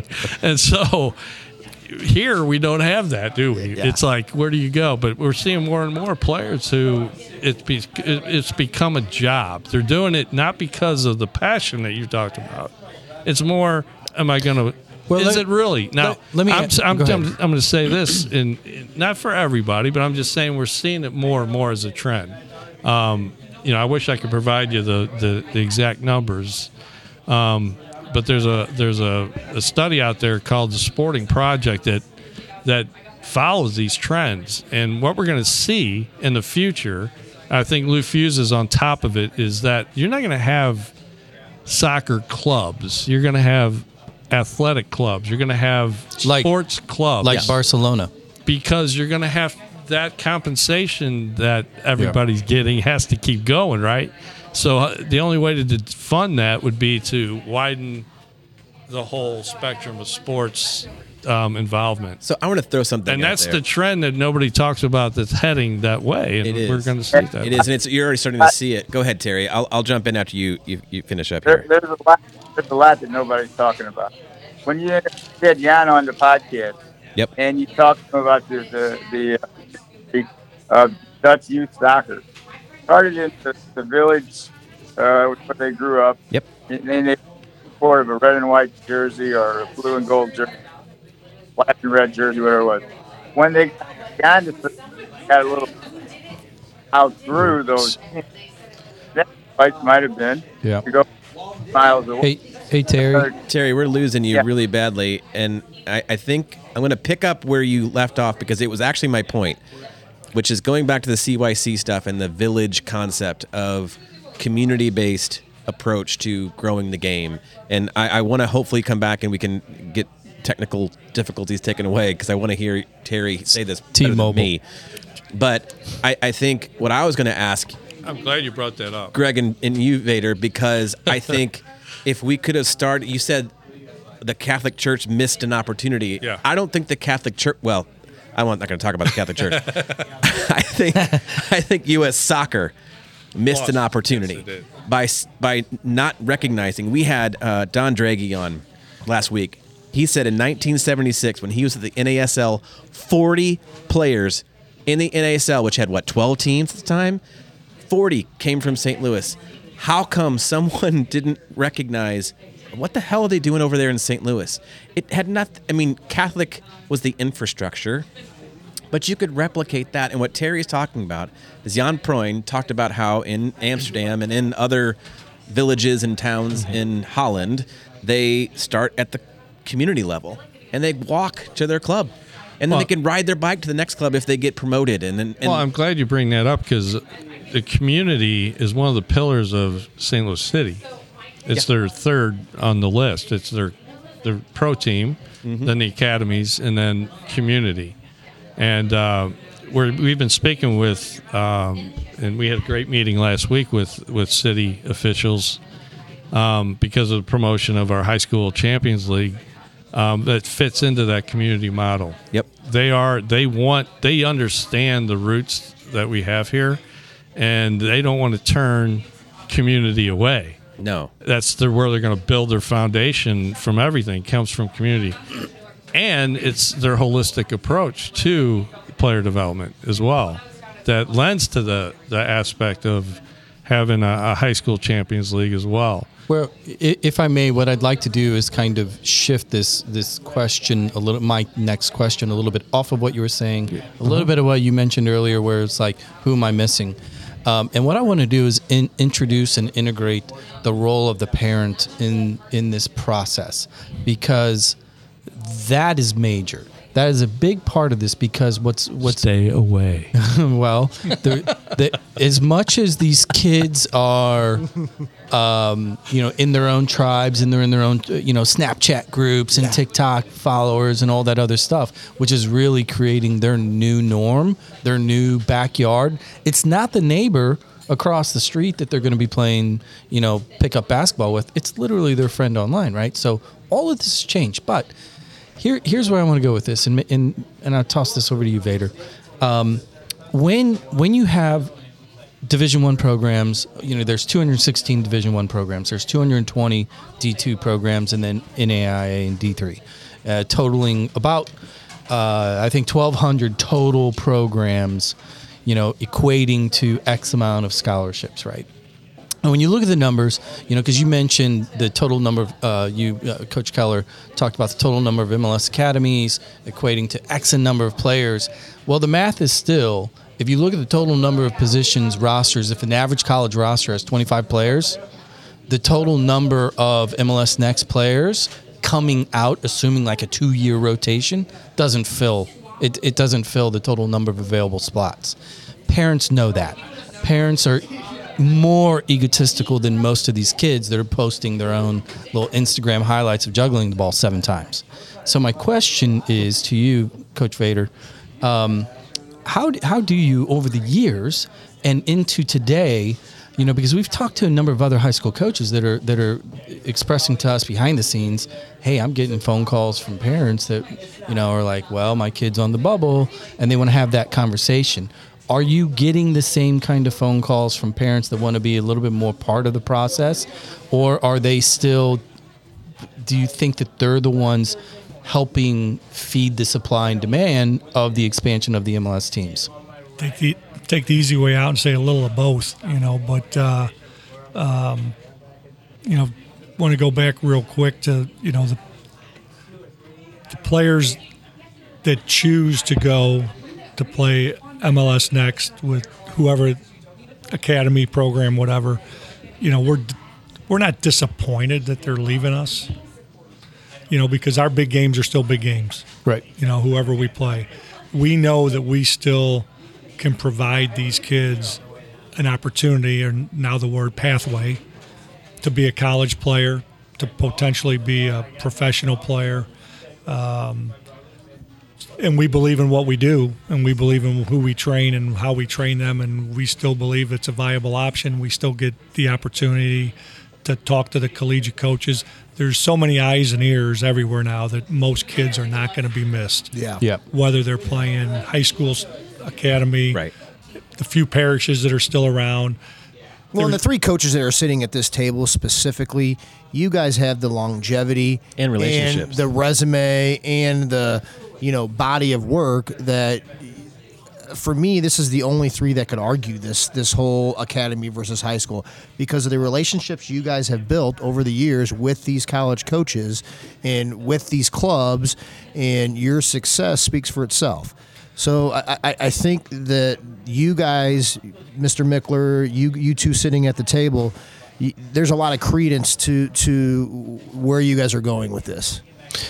Well, let me frame just a simplistic question, and this is much, much broader than U.S. soccer as a whole. Do you think that the current landscape is taking us in the right direction to continue to develop the top-level players that we're seeing come out of the systems right now, looking at our volume in Europe, looking at the total U.S. pool? Now, clearly it hasn't equated to victories, and I think there's a lot of different factors that attribute to that, primarily the global growth of the game, across a number of other nations. But do you think, at a minimum, the quality of players is increasing due to the systems? I don't think so. I really don't. I think that whoever's scouting or whoever's watching these kids play, they've really got to narrow it down.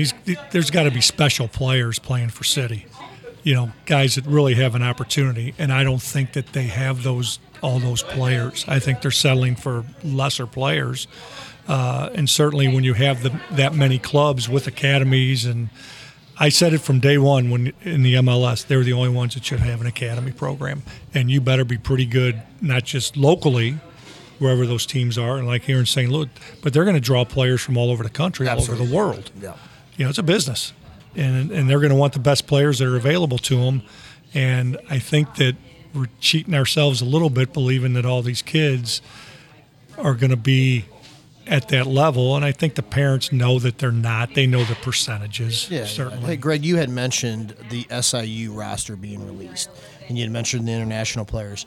Did you look at it in depth, and did you quantify for this conversation how many players are on that roster that came from MLS academies and how many came from high schools? No, I didn't. I did not look at it either. But to add what Mike was just mentioning, in U.S., just like anywhere else in the world, academies are big business. It is a big business. What we throw around as coaches sometimes is this word development, but what does it actually look like?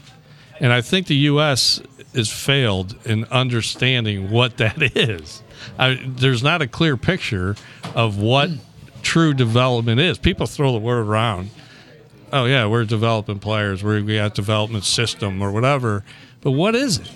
What does it look like? They named the first academy Development Academy. What is it? I'll attempt to answer it and just so that we wear can. the shirts that have DA, and I go, duh. I'll attempt to answer it just for the sake of keeping the line of questioning going. Development could be defined as over the past 10, 15 years, our ability to get kids like, Tim Ream at the end of, that run. But now you're looking at Pulisic and you're looking at Reina and just phenomenal talents that are not only populating some of the biggest clubs in the world, they're playing at the biggest clubs in the world. They're starting. We're seeing numbers of U.S. players becoming more and more relevant. We're at those relevant squads. It's true, and we're part of that global conversation now where we're used to not be. The American player was like, look the other way, and now we've seen it slowly graduate to where we are right now. Just like the city landscape here with the free academy, right, is going to change the landscape. It's just beginning, and I think whether or not that's going to prove to be what you're talking about, where players get more opportunities overseas, possibly. We hope it goes that way. But I think go ahead, Terry. Yeah, Terry. Yeah. If you look at just take Pulisic and Reina, whoever else you might want to throw in there, they never probably played at age group after they were tall enough to over their weeds. They always played up. So, I'm a Ted Lasso fan. In the early episodes of Ted Lasso, one of his interviews, they said, okay, tell us about offside. And he said, you'll know it when you see it. In the third season, their game's on the line. They're going to lose the guy short goal. And everybody's disappointed. Ted says, offside. You'll know it when you see it. That's what I'm saying with these players. You know it when you see it. I mean, nobody's going to sneak up on somebody and say, well, here I am, boom. Well, how did you get this far without being noticed? That's not going to happen. That is not going to happen. Yeah, Joe Clark said that. I think somewhere along the lines of U.S. soccer, I don't know where this would be, but they owe these parents, especially the non-MLS academies, they owe these parents a sit-down, thorough explanation. We brought a guy over from Holland a few years ago. It was with Utrecht, professional team, professional player. His job was to sit down with the parents and prepare them not making the team. Yeah. So we just bringing them along. The Gallagher, the Hughes, the Academy, those people are still paying them, I imagine. Yeah. So, why? They're second, third, fourth tier teams. Look. I think there's a lot to unpack there, Terry, and I think you're going down a path that this is where the ickiness comes in, because Greg, you've thrown out the term business multiple times, dollars, money, expectations, and that's why I wanted to set the table on what these metrics look like, right? How are we defining what a good player is? And if it in the United States, it's different than it in Europe because there are multiple options. And some of those top kids, like true transparency, our 3 kids are in the city academy, so we're seeing it front line. But we all played high school. My wife works at a high school. I have kids that are going through that program, and will probably play high school, not academy. So I'm straddling the fence. But I do think at the end of the day, it's if you want to continue your career post high school, and whether that's you're playing high school academy or your high school team, it's college and then pro, right? I mean, is there any other way to define how good a player was? And if that's the definition, this argument or discussion, because we're not arguing, this discussion plays out pretty quickly. And so the newest academy in St. Louis for U19 and down is going to be Lou Fuse. And then you have Gallagher, who's been in the game for the last 12 years or whatever it is, in cities the newest MLS pro. I think the proof's going to be in the pudding. And, having those sit-down conversations that Terry was talking about are going to happen. I also think it's coaching, too, though, Terry. Go ahead. Terry, let's step in. Let me jump in real quick, because I picked this up in 2 of your podcasts, one with John and one with Ren. And when I listened to both of them, they both talked about the same thing in very, very, very different ways. True. And what I noticed, what I was going to talk about. What I noticed the difference was where it all started. Where did it start?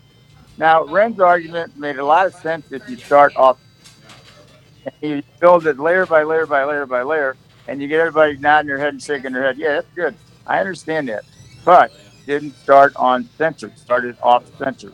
You listen to John's proposal, and it started dead center, and every way up there was this same kind of evaluation and honesty in the program.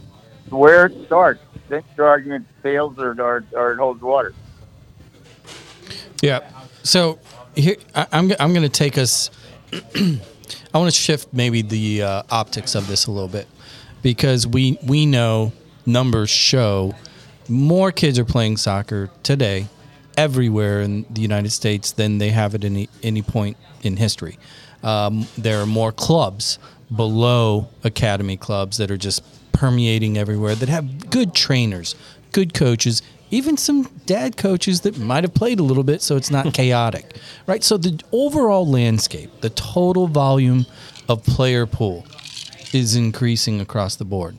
So what about those that look at this argument and are like, hold on, if the high school premise, if the value prop is experience, is camaraderie, is culture, in addition to competing and playing for programs such as all three of yours, and at the same time you have these academies that are limiting, let's say the math is 10% of the total kids that come out, are or that are eligible to play at your school are academy kids that can't. So 90% can, which means when you build your teams, you're building it with a full roster that if those academy kids were available and could play, did play, chose to play, they would in essence be knocking slots for other kids that, could have that opportunity. We talked about it earlier, talking about adding freshman teams because you don't want their first experience at a school to be, oh, hey, welcome to,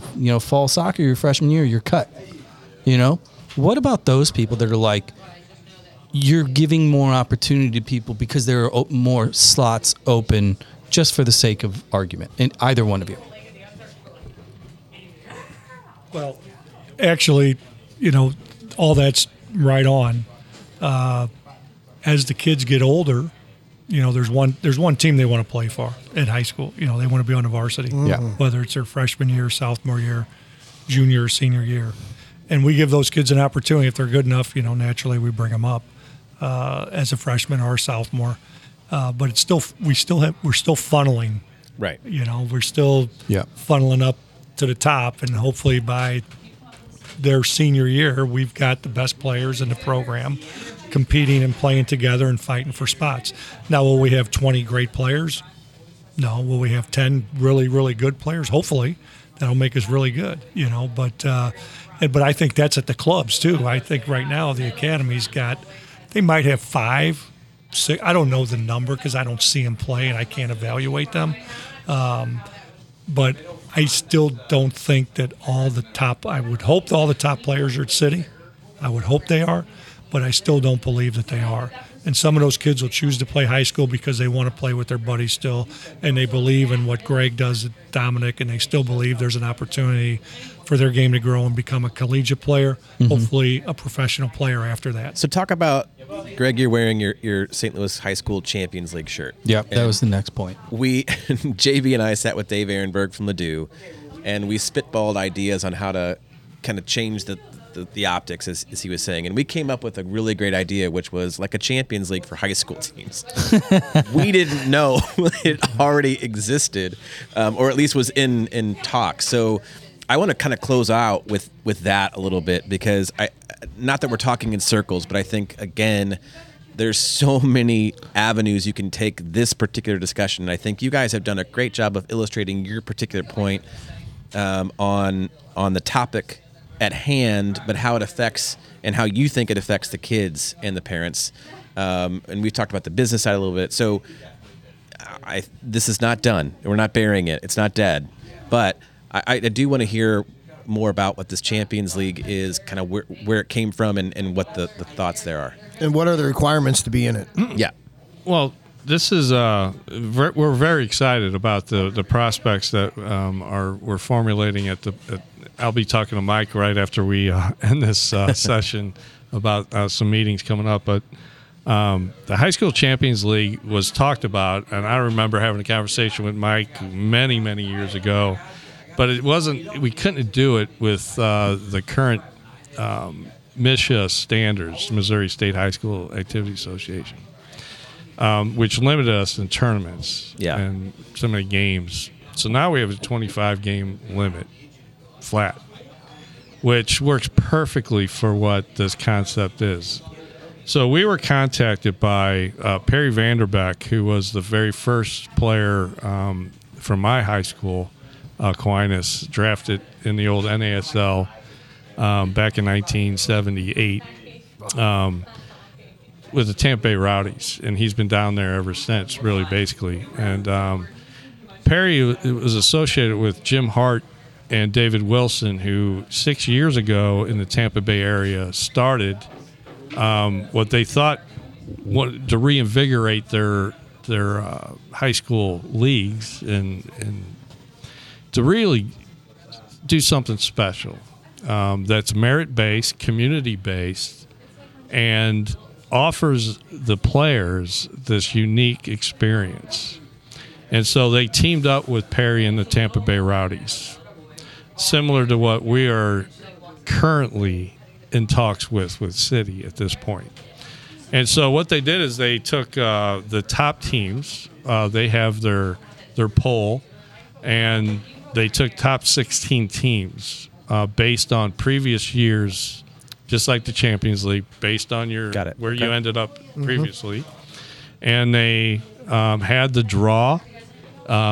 We could picture it here at Twigs, right? Invite parents, players, everybody, and they had the draw, take it out of the hat, put the board up, and the kids took to it unbelievably.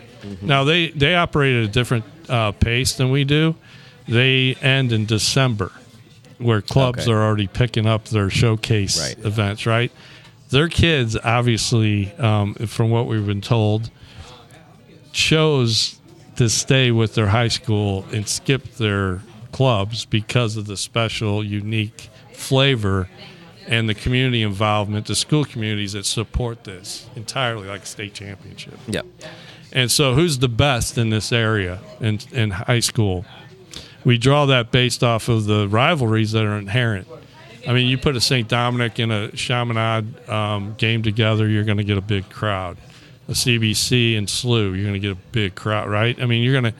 So these type of rivalries are inherent, right? And you take the top teams based on last year, and you have 3 games that you play, with 2 games, and we designated a Saturday, where these games would be played on doubleheader type atmosphere. Everything's free. That means that the schools don't pay for referees, supervision. We're going to get sponsorship that pays for that. There's scholarship offerings for, and this is boys and girls, not just boys season. It'd be in the spring as well. And the sponsorship would pay for the trophy, which is in the, everything that goes into putting on an event. And it's going to reinvigorate in how we look at high school soccer.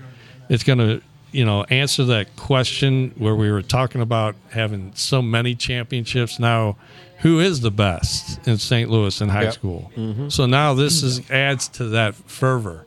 Very cool. So we're hoping that by December of this year, we will have all the plans in place and we'll be ready to roll it out. And, I'm very excited. I know, Mike's been working with us and Terry's been doing an excellent job as well. And the support, the collegiality of the coaches. One of the unique aspects is that, we can get together and talk about things after the game. It's not like, gosh darn it, I'm not going to talk to you for a year or whatever, but we're friends. And so it adds to that, which only increases the aspect of what high school soccer offers to the community. Sure. Friends until Champions League. Yeah, until that happens. Until we get that trophy a few times. But it's going to be fun, and it's going to highlight those players that don't get a chance to play that might fall through the cracks. Yeah. That somebody like a Lutz might show up and go, whoa, that kid, we need to bring him in. And that's not out of the picture for a lot of these kids. I mean, that happens more than you think. I think it's brilliant. I think it's a very, very smart move because as a passionate high school lover, based on my own experience, I love seeing change because watching the current academy landscape, seeing my kid go through the process, seeing a lot of friends' kids thrive, all the way to homegrown and beyond. The academy system is moving faster than the high school system has been over the past 10, 15, 20 years. So to see something like this, it's like, okay, hey, no more counterpunching. We have to go on the offense a little bit. I love it. I think, expanding that into, maybe keeping a player ranking going through the year as well. You top 3 from each team, have a list where all the coaches vote on it. Because these college coaches, because forget about Path to Pro. I mean, I know, Lutz would love to find the next Miggy at something like that, but that's realistically a very, very small, slim chance. What is more possible is to get some of the NCAA programs back to the table earlier instead of trying to wait for, hey, who am I missing? How about, hey, this is coming in the fall. Come check it out. Turn it back into a tournament of champions kind of thing, right? And that's why we designated a Saturday night, because when college teams travel, they play on Friday night, take the day off Saturday, play Sunday. So this allows those college coaches that may be in town during those scheduled dates that will be, hey, let's go catch these 4 games or these 6 games or whatever it may be on that Saturday that we're or if it really involves into something special, hey, assistant, when we're traveling, go to St. Louis and go to the Champions League. Exactly, and that's what we're hoping happens. And I love it. I think it's going to open the door and it's going to be an exciting thing. Yep. Well, so here's what I'm going to do because I'm going to wrap us up. We've been on here for a minute plus. I really want to thank everybody for their time. Coach Vader as well. The hospitality, love this place. I've been coming, like I told you earlier, I've been coming here since probably a month after you open your doors is about when we had our first double decker. I love this place. So come out, check out JJ Twiggs, Dougherty Ferry, and Big Bend. I have a parting question, and no offense to Coach Koeller, I wanna put this between Chaminade and CBC. Terry, you ready for this question? Fire away. All right, here's what we're gonna do. And Coach Gauvain, you can go first. You pull your top 11 all time. You play Terry's top 11 all time. Who wins that game? I do. Keller still jumped in. Oh, I'm going to guess. I agree with Keller. I'm going to guess 2-2 overtime and then Bloodbath. Yeah, not a bloodbath. It'd be a pretty entertaining game, though. Let me tell you. Terry, who scores the golden goal? Well, I have to be on a PK, I think, because it was dead even up till that point. So I agree with Mike. I mean, first of all, don't ever really ask me to do that because that'd be impossible. I wouldn't want to screw it up that badly. But it's a nice thought in theory. But I got both teams. And, who's got the advantage with the goal scorers, right? So, yeah, it would be interesting. Well, I love it. Just thank you, gentlemen, for all of your time. Yeah, I mean, thanks, you guys have been so integral. Thousands of kids that have gone on to play college beyond and just their whole life experience in those high school environments. As a parent, thank you. My kid hasn't played under you, but I appreciate everything that you guys are doing. So thank you very much for your time. Jared, as always, you are a flipping hammer. Yeah. Thanks for having us. We appreciate it. Thanks for having us. Thanks, Terry. Take Thanks, care. everybody. Zach, Yep, Zach, thank you. Thanks, Zach. Thanks, guys. And we are on our way out of here.